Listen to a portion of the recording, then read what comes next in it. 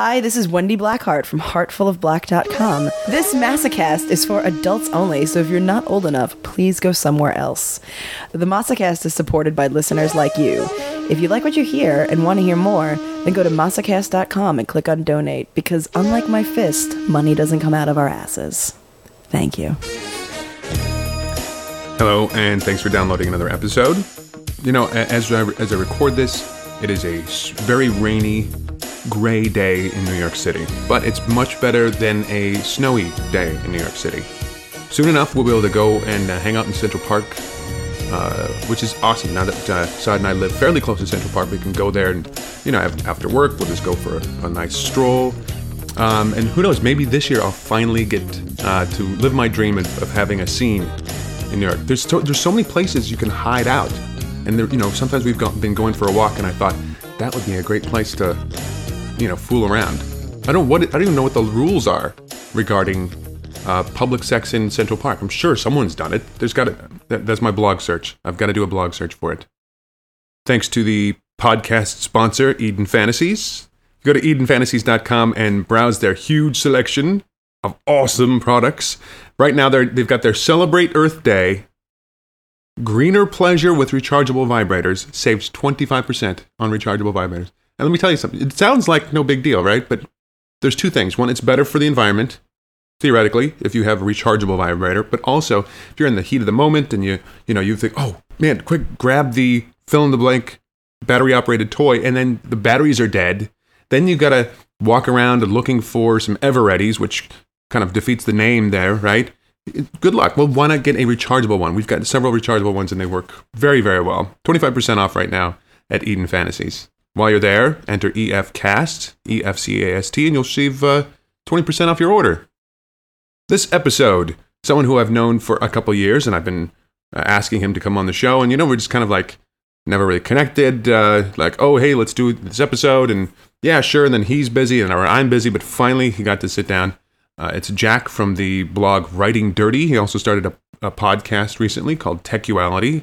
And I asked him, you know, what prompted you to start writing erotica that you'd publish on the web? I've actually been blogging since there was blogging. Yeah. Like, I've been blogging on and off for probably, I think I calculated it's about 12 years.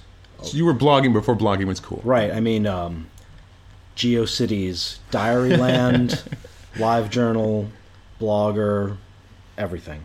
And then I had a LiveJournal that got pretty popular for a while. You know, I had like 1,000 readers or so, which for a LiveJournal is a lot. Mm-hmm. And I was going through a breakup with somebody I'd been dating for a long time, like 6 years. And I started dating a lot, and I started writing more explicitly, and some people were like, hey, little too much. And so I decided to first, put like secure posts. So I would put everything behind sort of a wall. Mm-hmm. And then I thought, well, this is kind of way better than the writing I normally do. Why am I hiding it? So I decided to start a web page, and I started a Blogger account very briefly called Rough Words. And ladies. Yes. And that I didn't want to be with another company, not having total access. I'm a nerd, so right. I wanted total access to everything. So I bought my own URL, Writing Dirty, and then I set up WordPress, and there you go. There you go. But you said you thought that your erotica was better than the stuff you would normally write? Yeah, I mean, well, I think because it was more focused. When you're blogging, just in general, it can be sort of meandering, and I had toast sort of thing. And are you talking about my Twitter feed? Are you making fun of my Twitter feed? Hey, my Twitter feed will go head to head with banality. It started with, because my blog now is not particularly bloggy, it's just stories. Mm-hmm. So I realized what I started writing, well, for a lot of reasons, because I didn't want to be as honest, because I was dating a lot of people, mm-hmm. and I was dating around, and I started meeting people through this. Yeah. So I didn't want to talk about anybody out of turn. I didn't want to talk about one person and make another person jealous. So, I started fictionalizing things in different ways and combining things and waiting a while before posting things, and everything sort of turned more into story. So now it's more of just a story site. I did the same thing when I was writing a blog. I mean, I still have it, but I really don't do that much. But I would find that, something would happen, you'd write about it, and then you'd have to wait, right? Because you're trying to be a nice guy, right? Because you don't want to, unless it was something really hot and the other person was turned on by the fact that you were just writing it, right? But even then, because then what would happen was if you didn't write about it right away, somebody would say, well, what happened? Why didn't you write about it right away? So I would pretty much make a rule that I wouldn't write about anything right away, or I wouldn't post anything right away. Mm-hmm. That's smart. You're a smarter man than me. But so you were meeting people through your erotica. I would think for myself, if I was in that position, that I'm setting myself a pretty high bar there, right? If they're expecting something that's at a certain level, right, then you have to come. You have to. Yeah. Well, luckily, I'm really, really good in bed. Oh well, there you go. So, see, that's the difference. Another difference between you and I. I don't know. I think more the other way. It started. I realized I started writing to attract people, right? And I have a background in studying literature and stuff, and I realized sort of that's not a great way to write, but actually I like writing that way, and I think erotica works that way, unlike some other forms, some other genres. So I think I do my best writing when I'm trying to seduce an audience.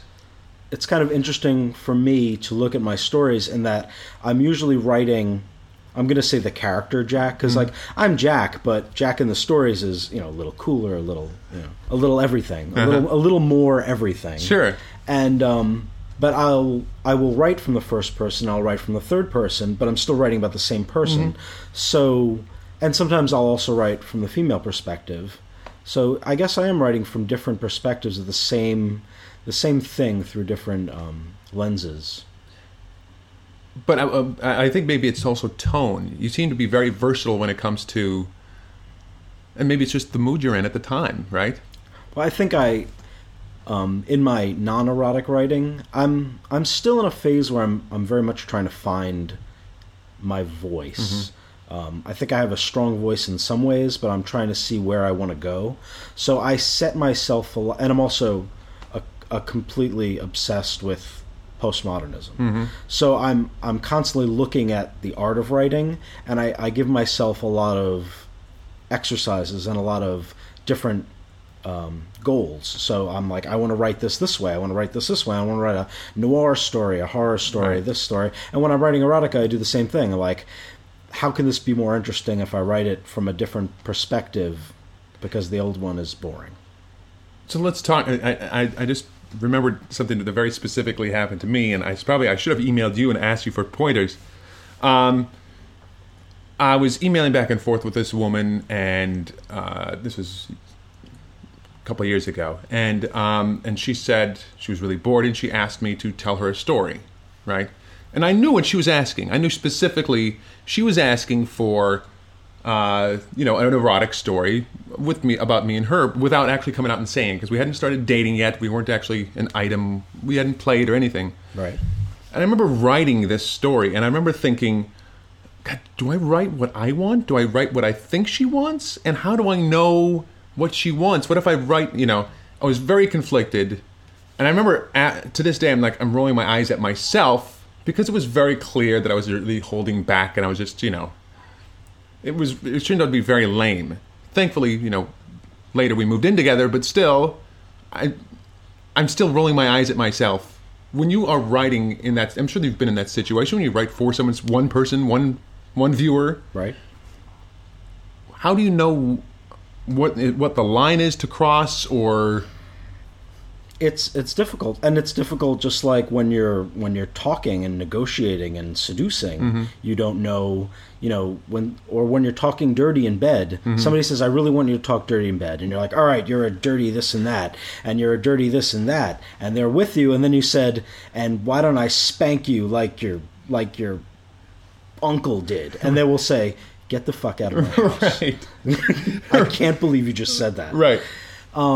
Yeah, it's the same thing when you're writing. So I try to meander in vagaries when I can. I try to be really graphic in specific ways that I know are safe, and then sort of put things out that people can take different ways. Oh. Because I was going to say, the difference when you're talking to someone, you can get instant feedback from what you're saying. So you can say, and then I'm going to grab and you can see if they're going to go, yes? Or they're going to go, okay, where's he going with this? Right. You can tell right away, but with a story, everything's there, right? So you leave some stuff suggestive, is what you're saying. Right. I also don't particularly write things for one person. Mm-hmm. Like I'm not good at that, and what you're saying is the main reason I like writing for a lot of people. Yeah. What happens when I imagine you get fan mail, maybe you just email, right, from people, and what's the most common question? Is did this really happen, or is it who is this for, or? I mean, I get a lot of I like your story. I recently, when I was posting a lot, I got a lot of very sort of flirty, I really like your stories, they get me off, here's a picture of my tits, which is great. Yeah, sure. And I got a lot of that. Yeah. I have a whole folder of them. Wow. Recently, I've gotten ones that have really sort of shook me up, in that it's like, I love your stories, I quit my job and decided to get a PhD because of them. Oh my God. Or like, I decided to stop doing this and start writing erotica. That puts a lot of pressure on you, doesn't it? It does too, and also I'm like... It's flattering, of course. It is very flattering, but at the same time, I'm like, I have a pretty good view of the internet. Yeah. And I know that my site is very small, and not that great. I mean, I like it. I think it's good. I don't think it's something that you should change your life for. Yeah. The people who are sending you naked photos or partially nude or whatever photos, did you ever find that it was a specific type of story that people would like?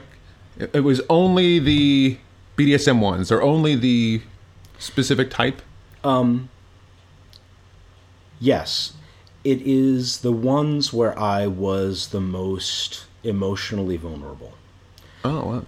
It's the ones where the characters were the most, I'm not going to say real, but intense. It's sort of the most intense stories. Whereas I'll often write stories that I really like, and no one will like them. Because I craft them, and I really try to... I'm using my skills, I feel like. And they'll get sort of mediocre things. The ones where I am sort of drunk and very much in the moment that I'm writing about, when I write like that, or when I write something that's pretty edgy, that's the one that will always get. So it's the most honest ones, right? Or the ones you don't think as much about. Right. Or the most edgy. Yeah. I gave a talk at Kink for All about anonymity and writing online. And I kept saying, people online write really edgy things because it will immediately get feedback. So any story I have that crosses some lines will get the most feedback.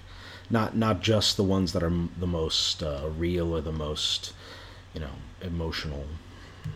Is it something that you know it when you're doing it? Okay, this is that type of story.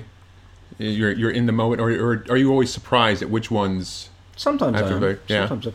In the beginning, I was posting a lot of stuff that I'd already written because I had a nice backlog, and those I'd had these stories for a while, and I said, this one's going to be, a hot button. Right. And that was usually right. Now I'm pretty much posting things right after I finish them, and so it is a little more of a surprise.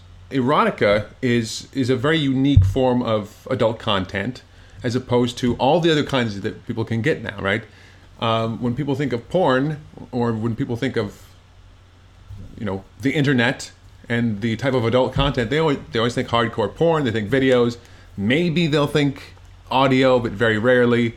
But most people usually don't associate, as far as just your porn consumer, they don't say, oh, and he also downloads erotica or something like that. Right.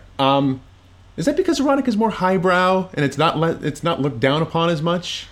I think it has a very different audience, and I think now the audience for erotica is very niche but growing larger. I think another great thing to bring back what we were saying before and tie it into this is that so you don't write well, but you want to write a dirty story.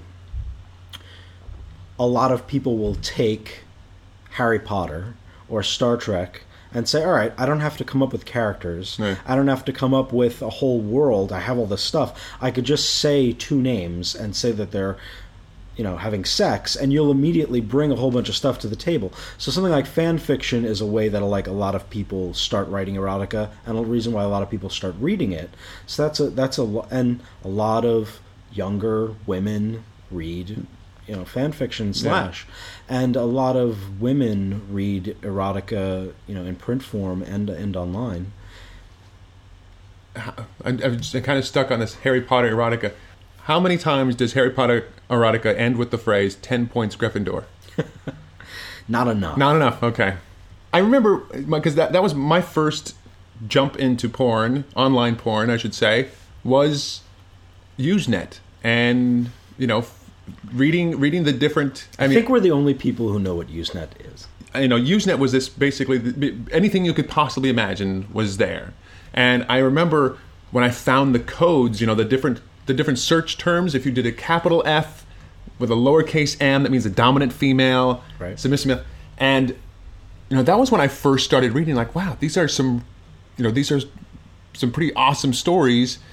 And I think I'm probably better off having discovered my kink. I mean, I always knew I was submissive. I knew that I had this thing. But as far as knowing that I wasn't alone, erotic was probably the best way for me to find out, rather than watching, if I had gone searching for video, the first thing I could have seen was maybe some piercing that would have scared the crap out of me and never would have looked again. But erotica kind of allowed me to, like you said, paint my own story in the background, in between the words. Oh, definitely. And so it wasn't as scary, right? I'm a child of Usenet as well, and that's where, on alt.sex.stories.moderated is where I posted my first thing that I hope no one will ever find. And before, there was a long period, I've been kinky for a while now, but there was a long period of time where I read about these things, and it never occurred to me to do any of them, even though they turned me on.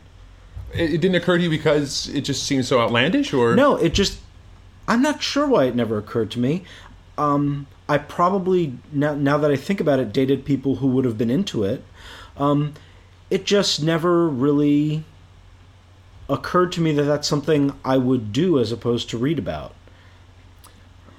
I think I know what you mean. It's also, it doesn't really, especially if your environment is such that you don't know anyone else who does it, and it's just only isolated online, you really don't think it's even an option, maybe, right? Right. I thought that's something that you play with in your mind. Yeah. And someone has done that at some point, but probably they were crazy in the head. Yeah. No, I totally feel the same way. That's exactly how I used to feel about it, right? So when did you decide, or when did you realize that it's not just people who are crazy in the head, and you can do this as well? Probably, in the last few years, I've really realized that, I guess it was 5 years ago now, that I ended this big relationship, and I was living out west, and I moved back to New York, and in a very short time, a lot of things in my life changed. And I started, I went on this dating tear that was just, really, I was going on 3 or 4 dates a week. And I was meeting a lot of people, figuring out a lot of things very quickly. And I started the blog, and from the blog I met a whole bunch of bloggers, and they were organized in things like they went to a pleasure salon, which I think is the first time I met you. Was at a pleasure salon. And these were kinky people. These were people who, were doing kinky things for many years, and a lot of them read my stuff and said, well, obviously you're a kinky person too. And I said, yeah, of course.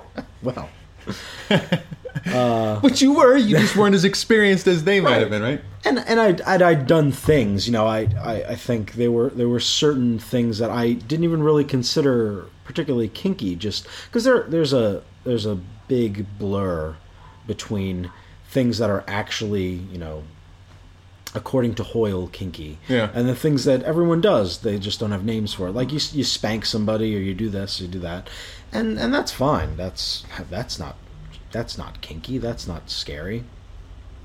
But then I started really looking into it, and I heard about the Columbia group's Conversio Virium, and I remember it was the summer, so they weren't meeting, and I went to one of their munches and stood outside of the Comfort Diner, I think it was, and I was shaking, wondering what these people were going to be like.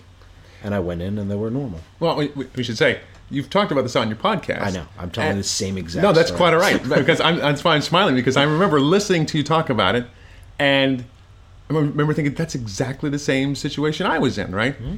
And one other thing, and I don't remember if you really specifically mentioned this on your episode as well. If you did, you didn't come out and say it this blatantly, but I was very relieved to know that most of the people who were at Munches were either as nerdy or a little bit nerdier than I was, right? Yeah. So that, you know, if someone did make a certain reference, a nerdy reference, I'd get it. And it, for some reason, making a nerd reference or a geek reference or something seems to really dissipate a lot of stress, right? It does. Because, you know, if you can say, yeah, I haven't done that since I had a Pentium 3, you know, whatever, then people are like, oh yeah, I know what he's talking about. But there's something about common geek references that seem to relax people. Right. And it's also that I have things in common with these people, not just that I'm looking, you know, for somebody to spank or something. That we're all humans here. I'm not now going to do something, because I think this might have been a fear in my head that I was going to go start doing kinky things, and the reward would be I would be able to do kinky things, but the con would be that I would somehow become creepier or less normal. Yeah. Like I was going to go to this meeting and some fun things might happen, but maybe I was doing something that wasn't really that good to do. You mean inherently as a person, you mean? Yeah. Right. That it would make you a bad person, sort of. But not, you know, well, I'm not Not bad, but I mean... Not bad, but sort of like deviant in a non-desirable way. Yeah. Well, I always find it fascinating how people's journeys, especially the first couple of years, are very different from what they imagined, or maybe it's exactly how they imagined, but from the first month you went to, you know, let's say about the first year, was it a matter of just like getting as much experience as you could and just playing with as many people, or just learning? What was it like your first year in the scene? Yeah, it was totally. I was the greedy monster who just wanted to play with everything, wanted to try everything. I was a top then. I'm much switchier now, but I was a top then. I had a type. You know, I was in my early 30s. I wanted someone in their early 20s, and we were going to do specific things. There were lots of people who wanted to do that with me, and I did a lot. And it was a lot of fun. I didn't expect, and I guess it was sort of odd that I didn't expect this. I didn't expect to go to, like, dungeons and stuff like that. Yeah. I didn't expect the more cliche part of kink. I was very hesitant and very biased against it. Is it just because it is so contrived in your mind? Is that what it is? Or it doesn't seem natural? Yeah, and it's not my aesthetic. I don't like leather. I don't really like the sort of... I was a goth when I was a kid, but then I stopped being a goth. Yeah. And there's a lot of sort of... pagan-y kind of... There are a lot of tropes that are going on, and when I'm in those situations, they're all I can see. Yeah. And they seem very silly to me, which is very dismissive of a lot of very amazing people. No, that's. I don't think there aren't many tropes out there, and I think the main thing, there's a lot of people out there, because I'm the same way as you in that. I've gone to some dungeon, some private parties where they had a dungeon in their basement, and literally there's like a foosball table, and then there's and then there's this very contrived. It's clear that they tried to make it look as gritty and dungeony as possible, and is right next to like their family album or something like that, right? Right. That definitely feels, contrived and stuff like that. But the reason I keep saying is that there are some people that they need certain things to get themselves in a certain mindset. I guess I just don't need that. I don't need a certain, or is it for you? You're more of you like the sort of the disciplinarian in the home type of thing, or is it just no setting at all? You just don't like. I have a hard time identifying with a lot of people in the scene because I play differently than a lot of people that I know. I'm not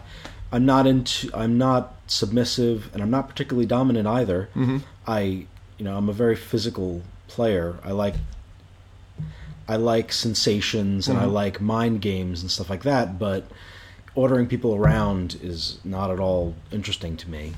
And so anywhere can be a dungeon, anywhere can be an interesting place to play. I'm looking for things that are actually physically more useful to play in. Right. But on the other side, there are parts of all of that I thought were very contrived that now I like a lot, like rope. Mm-hmm. Like when I think in very Spartan way, in sort of utilitarian ways, where I'm like, I want to tie somebody to a bed. The easiest way to do that is to go get some straps and Velcro and this and that, and then we could put you on the bed and you're not going to move, and there you go. Right. Now, my goal has been achieved. Yes, exactly, yeah. But, I started using rope, and I got very into, like, very sort of traditional Japanese rope, and that shocked me. So are there any other things that when you started out you thought one way and then afterwards you kind of changed your mind on, like rope, or is rope the big one? Rope's the big. I mean, I didn't think I'd particularly be into a lot of implements that I have recently started. Like I have now 4 whips. Mm-hmm. A whip was Indiana Jones to me. Yeah. I never thought of using one or having one used on me, and also I never thought I'd bottom. Really never even considered it. Not like I thought about it in a negative way, but like we were saying before, it never really crossed my mind as an option. Yeah. Along those lines, was it just a specific scene that came up, or a specific scenario that popped in your head when you thought, oh, okay, I could bottom to that? Or how did that come about? I think I got it in my head when I met some strong, submissive men mm-hmm. that I really felt like I understood. I think you're certainly one of them that got me thinking about it. Well, got me thinking about it in a certain way. So I'm like, all right, well, and I also don't like binaries at all. Yeah. So from the beginning, I was like, well, yeah, I top people, but I'm sure I would bottom if the circumstances came around. Yeah.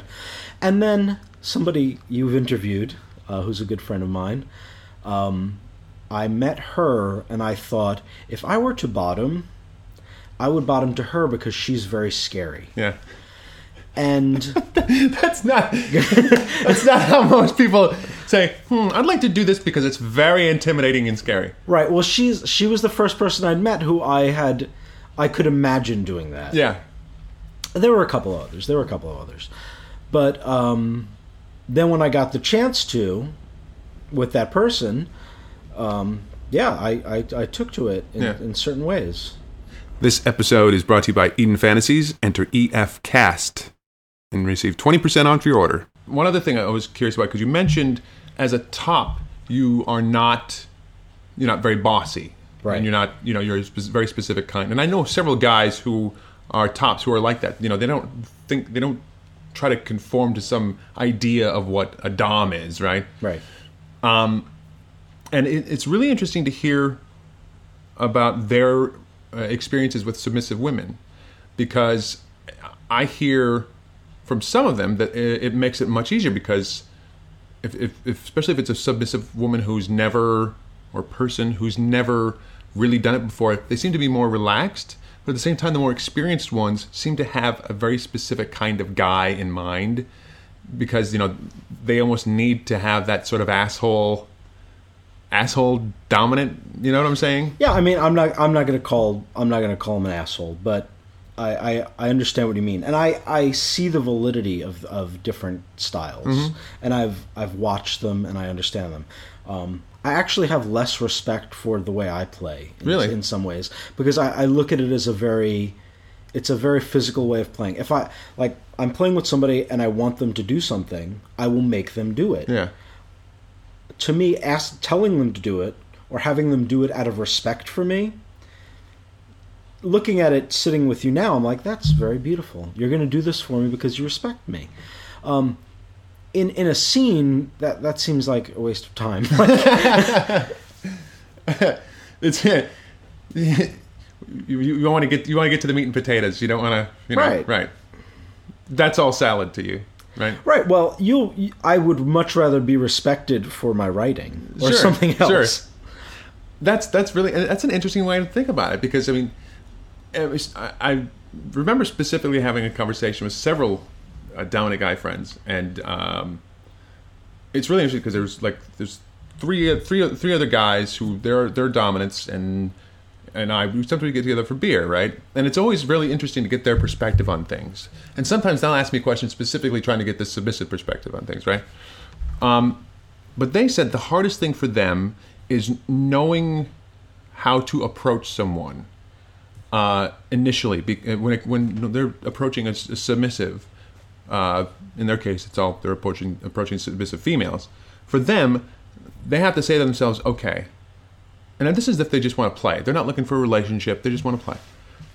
They have to say to themselves, okay, do I come across as very stern and very strict?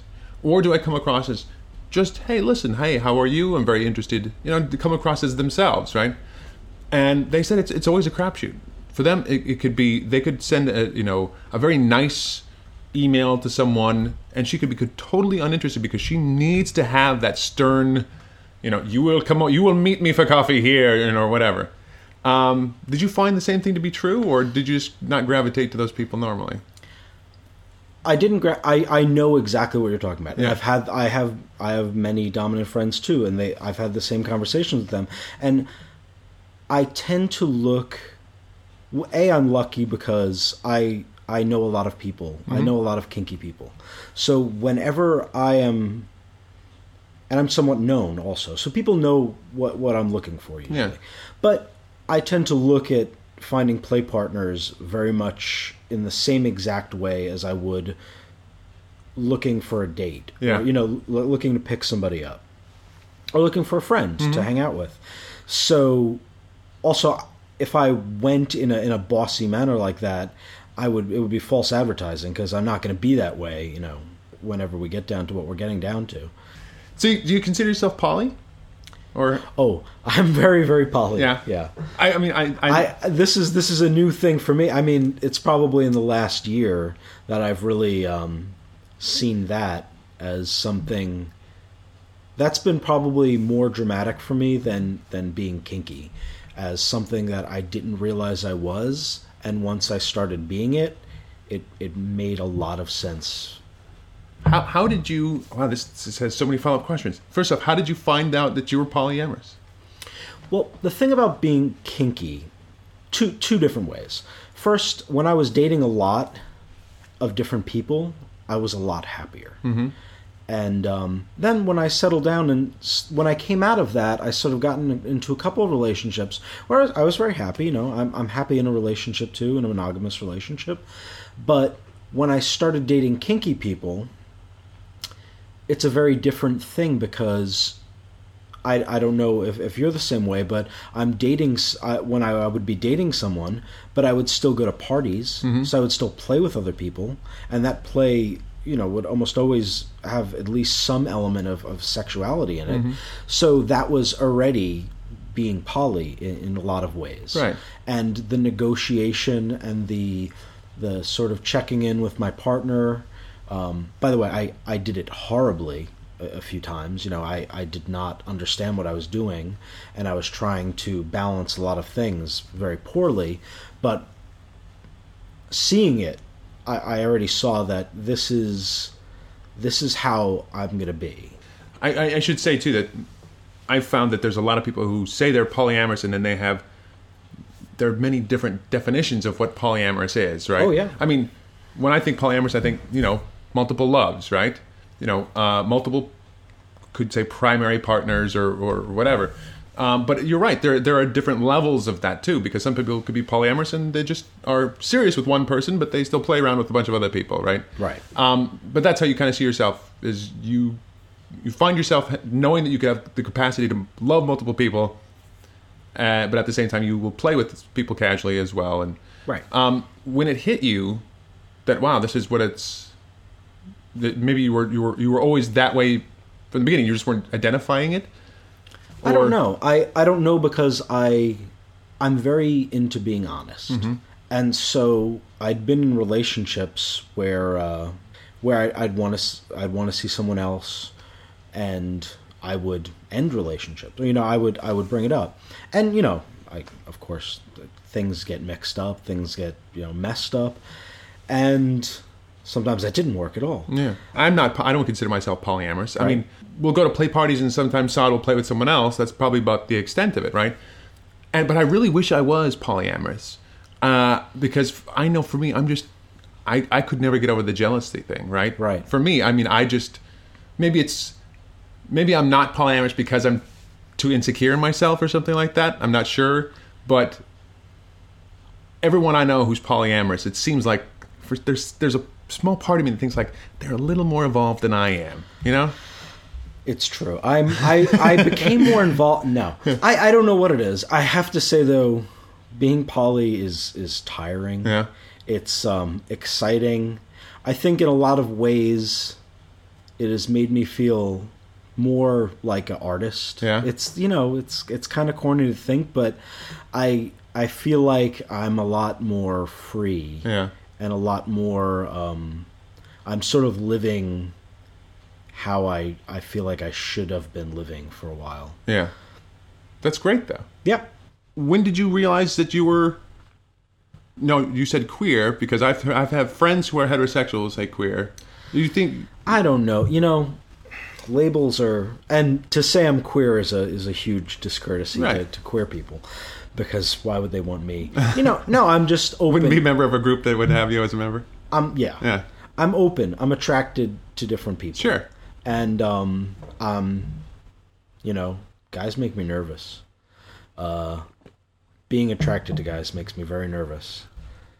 By the way, I've had the exact same thought of like, why couldn't I be bisexual? Right. George Carlin, he had a bit about being bisexual. He thought, why don't you just walk around with the Yellow Pages all day long? Right. But no, there have been plenty of times, because I've had friends of mine who are gay, who go to the gay BDSM clubs, and they go to the gay, play parties, and they go, oh, it was crazy. It was all this amazing stuff. And I heard about the gay play parties before I went to the straight play parties. And so I just thought they were all the same, right? And I was hearing all these stories about stuff going on, and I thought, I'm going to go. When I finally got invited to my first play party, I thought, this is going to be awesome. No, it was like Charlie Brown. Everyone's standing in the corner, you're just waiting for the little red-haired girl to come talk to me, Right. So I totally understand the appeal. I've never been to a gay play party. I mean, my attraction is mostly theoretical, but just being open to it is a big step. That's awesome, though, right? Right. But I think one of my goals, because I think about play parties a lot, because I go to not as many as I used to, but as time goes by, you really become aware of what you like and don't like. And I think my goal is to make a not a straight party, but an open party to any preference. Yeah. Much more like a gay kink party. Right. Let's talk about the podcast. Okay. I'm always curious to know what makes people decide, okay, I'm going to start a podcast about sex. like I said, I've been into blogging since it started. I've been into podcasting since, Adam Curry, and I have been fascinated by the medium, and I've wanted to do one, and I've kind of started and stopped. I've bought URLs, I've bought equipment, I've made attempts, and finally I kind of right place, right time, found somebody who has the right kind of, it's not even talent, not to say she's not talented, she is, it's work ethic. Somebody who will show up is the most important thing. And so I've been wanting to do this for a long time. And your podcast is very unique in that you go and you cover a topic. You start, right? And that's got to be extremely difficult to pick something, because there's all this stuff you could possibly talk about. Is it just throw a dart and choose whatever sticks, or? We look around for different stuff. We're both poly and we're both kinky. And we didn't want to have a podcast about kink. Yeah. We wanted to have a podcast that talked about kink, but also talked about other things. So we always sort of try to, limit ourselves, try to temper whatever we're talking about by explaining things that can sometimes be simple, and, just topics. We just see what's going on. We see links that we found interesting. Yeah. When I was listening, I remember thinking, okay, this sounds like a conversation some of my friends would have over beers if there was one person who was making sure that they stayed, conversationally in a row, right? Exactly what we do. This is, Jill is a person I've known for a long time, and we always have really interesting conversations. So basically, picture you and I having a conversation, only there's a bullet-pointed list that we look back at every once in a while and say, right. Exactly. It's the organizing. It's the organizing that I could never do for a podcast for myself, just because. Oh, the organizing we do is a bulleted list. Right. That's about it. But at the same time, that's what I like about it. I like the fact that it's not like the podcasts that talk about kink or tech, for that matter, or whatever the subject, where they are very. The only one I like is Stuff You Should Know. I don't know if you've ever heard that one, or HowStuffWorks.com's podcast. They go through the list, and they're very kind of structured. They really don't deviate from that. That's really the only one of those I can really take. I really need to have conversation, and you guys are definitely having that, right? But when you're picking a topic, do you just say, this is something that happened to me recently? You go and you add it to the list, or the thing is, if I did a podcast on my own, it would sound like what you're like. How things work. It would be like me reading a lot of stuff that I wrote on my own. Yeah. If Jill had a podcast, she would begin talking about salt and end talking about earthquakes on the moon. Right. She just flies into very weird places. So we're both good for each other. Yeah. That's we found a good medium. So how did the conversation between the two of you come up? Like, hey, let's do this together. I was whining about doing a podcast, and she said, I'll do a podcast with you. So it was really a very long road to that, right? Yeah, I corresponded with her for years, begging her to do this. Right. No, it was, I said, if we do this, you have to be willing to come to my house a lot and do this, and really give me some time. I assume the feedback's been pretty good. Virtually no feedback at all. I get the same thing, but I assume everyone else does. No, nothing. I get people who tell me they like it. Right. And I get some DMs on Twitter saying, I said, please, put this in a place where other people can know that. Right. Well, and I have to say, I always thought, is it me or something like that? But I would remember when I was in radio that the majority of people, they think everybody else is calling in. Right. That's why they don't call in, right? Because I don't want to be another person bothering you. Like that. So, speaking of Twitter, questions for Jack, as a matter of fact. Who are your role models, and what did you learn from them? Who are my role models? Oof, man. Anais Nin. I'm sorry?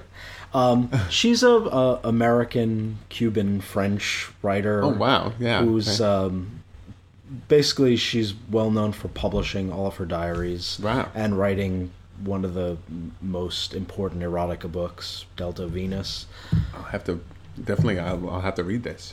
Polly role model, had 2 husbands, one on each coast. Wow. Lover of many a writer and psychoanalyst.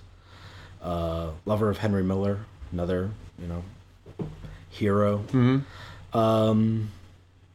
Other heroes, I don't know. Superman? Batman. Not Superman. So at all. I had this conversation recently. Who would win between the two? Batman can beat anyone. Batman plus time can destroy anything. Well, also, Batman had kryptonite on him almost all the time. That's what I love, and that's why he's my hero. Yeah. Because he saw this wonderful man fly down and save the world, and he said, just in case, I'm going to find a way to stop that son of a bitch. Exactly. Any play activities that you were really interested in, but when you finally did it, it wasn't that exciting? You thought beforehand, man, this is going to be awesome when X, Y, and Z happens, and then you're like, yeah, it's not my thing.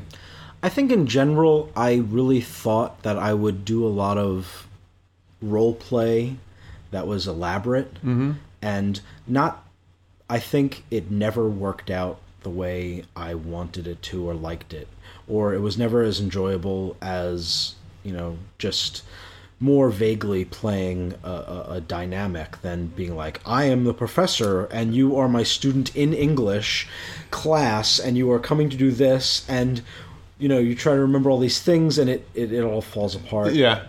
Or you get in a room and you just start laughing and Yeah. it doesn't work. So role play in general. I found though, if I play with, because there are a lot of actors in the scene. Yeah. If I play with someone with a real background in acting, you can. It's so natural for them. It's easier to role play. With them. Yeah, that could be. The other, I can't remember what the other role play thing was, but I remember the whole time thinking, this is ridiculous. Yeah. Because I was thinking, like, I was actually saying, what's my motivation? If I was a mailman, I'd have all these other letters to deliver. Why would I have sex with you? I could get fired for this. Some other general questions. These are things that people have sent on Formspring. Okay. If you have time, Sure. All right. Does play allow you to express a part of yourself that you wouldn't normally expose? Is there either that's a big yes or a big no? Oh, definitely. Yeah. I mean, I have a job where I have to be very social, and in play, I'm a sadist. I'm a masochist. I'm a lot of things. I'm I do age play. I do lots of things that are far from my normal demeanor. Yeah. And so yes. Yeah. As a switch, is there anything, or you kind of identified more switchy lately? Is that what you've said? Yeah. Have you noticed specific things that make you, other than people, obviously, is there maybe specific things that can trigger you one way or the other? Is there... Oh, definitely. Yeah. I think my switchiness is very chemical. It's the minute I meet someone usually, unless something dramatically changes, I will either not be attracted in a power sort of dynamic with them, I will feel toppy to them or bottomy to them, and there's a lot of reasons why. I think it's just the way people hold themselves. I think I also react to the way people see themselves. If they're toppy and they're confident about it, I will either respect that in an even way, or feel attracted to that as a bottom. Do you ever maybe walk into a situation feeling you're more of a top, and then seconds later or minutes later you're the exact opposite? Well, I think, with my primary partner, we are very switchy. We fight for control. That's our main thing that we do. Right. So I usually end up on top. In the end, but it's a very back and forth sort of thing. So I see that happening with people, but I don't think in the middle of a scene or I don't think knowing someone for a while they're gonna totally switch places. No, but I just meant like if you go to a party and you're feeling toppy or something like that, and something happens, and does that happen often, or? It would be if I was playing with a person. Right. I would say I don't go out feeling bottomy very often. Right. I usually, and even when I bottom, I'm not particularly submissive. I'm bottoming from a very, I think of it as a tough place. Yeah. Like, I want to show someone what I can do, and I want to show someone how much I can take. Yeah. And it's not, it's still a sort of toppy position to be in. No, I'm very similar in mine. It's actually a combination of both. It's like if there's pain involved, then it's very much I can take this for her. You know, I can endure this for her. You know, Right. It's very much the manly thing. It's not the, you know, being the worm or something like that. Right. You know, what you really hear stereotypes. So I can totally identify with that. So, well, here's to manly bottoms. All right. Thank you so much for sitting down with me. I really appreciate it. Thank you. I've been a listener for a long time. Well, hopefully you'll be willing to come back and do it again. Thank you to Jack for sitting down for another episode. And again, his podcast, if you do a search for Techuality, the link's on the Massacast website as well, and his erotica blog, Writing Dirty. And thanks to Eden Fantasies for sponsoring this episode. I was also looking through the website. They've got 25% off, not just rechargeable toys, but also metal and glass, 25% off, and eco-friendly wooden toys. But you have to cut down a tree because I got it, because it's, you know, it's biodegradable. There you go.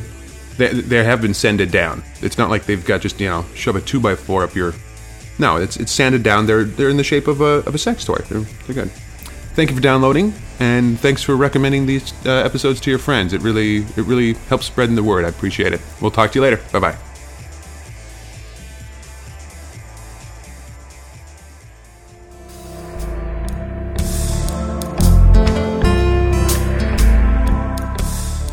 Hi, Dawn.